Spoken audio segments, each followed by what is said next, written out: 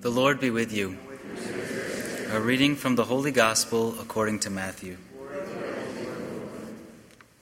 Jesus summoned his 12 disciples and gave them authority over unclean spirits to drive them out and to cure every disease and every illness. The names of the 12 apostles are these: first, Simon called Peter and his brother Andrew, James the son of Zebedee and his brother John, Philip and Bartholomew, Thomas and Matthew the tax collector, James the son of Alphaeus and Thaddeus, Simon the Cananean, and Judas Iscariot, who betrayed Jesus. Jesus sent out these 12 after instructing them thus: "Do not go into pagan territory or enter a Samaritan town. Go rather to the lost sheep of the house of Israel. As you go, make this proclamation: the kingdom of God is at hand." The Gospel of the Lord. So, dear brothers and sisters, I was actually dreading this day because you found my greatest weakness. I can't sing at all. So thanks for putting up with that. It will never get better. I can't say I have a sore throat. I do have a sore throat, but anyway, I made it through it, and you did too. So, today's reading, and the first reading, talks about Israel, who is God's luxuriant vine, a vine that God loves and expects fruit from. But whenever this vine has abundant fruit, the more unfaithful it is. It says here, the more altars he built, and those altars are to gods that are not God. And I think that in our own lives, it's very much the same. That we are loved and blessed by God, but the more fruitful our life is, the better it's going, the easier we forget God and we turn away from him and we forget the one to whom we owe all that goodness and blessing. But God is a passionate lover, and he lets us discover the results of our own infidelity.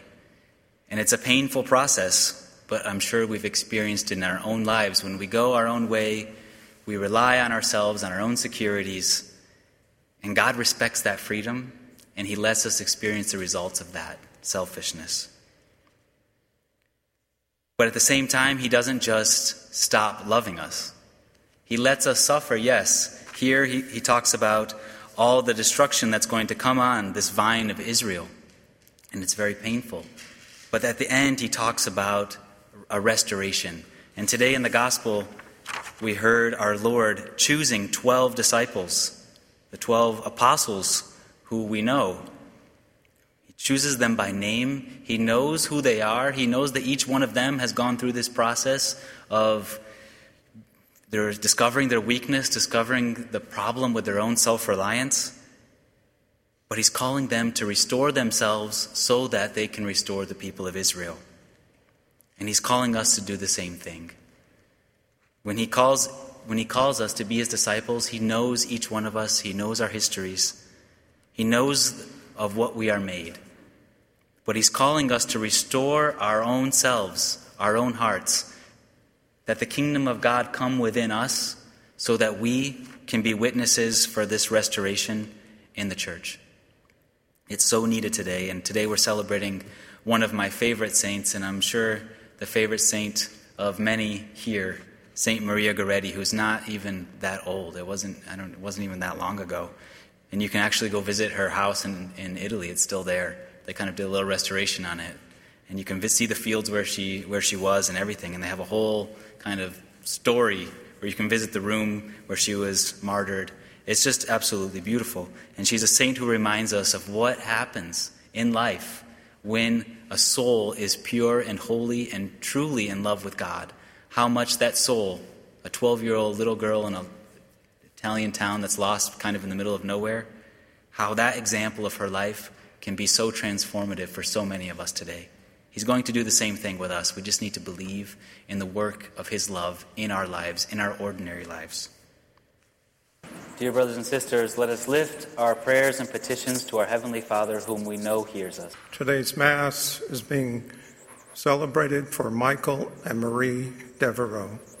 We pray to the Lord. Lord, hear our prayer. For the modern-day apostles who minister in the church, that like the 12, they may be given authority over unclean spirits and the power of healing for every spiritual disease, we pray to the Lord. Lord, hear our prayer. That world leaders may break up for us a new field, sowing justice and a culture of life, so that we may reap God's blessing and the fruit of peace, we pray to the Lord. Lord, hear our prayer. That the kingdom of heaven may be at hand for our dear ones who have wandered far from their faith, through the love and prayer and outreach of the faithful, we pray to the Lord.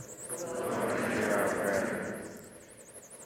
For all those who are in a season of suffering and pain in body and soul, those in grief or illness, the imprisoned, the abused, the addicted, all who need our special prayer, we pray to the Lord.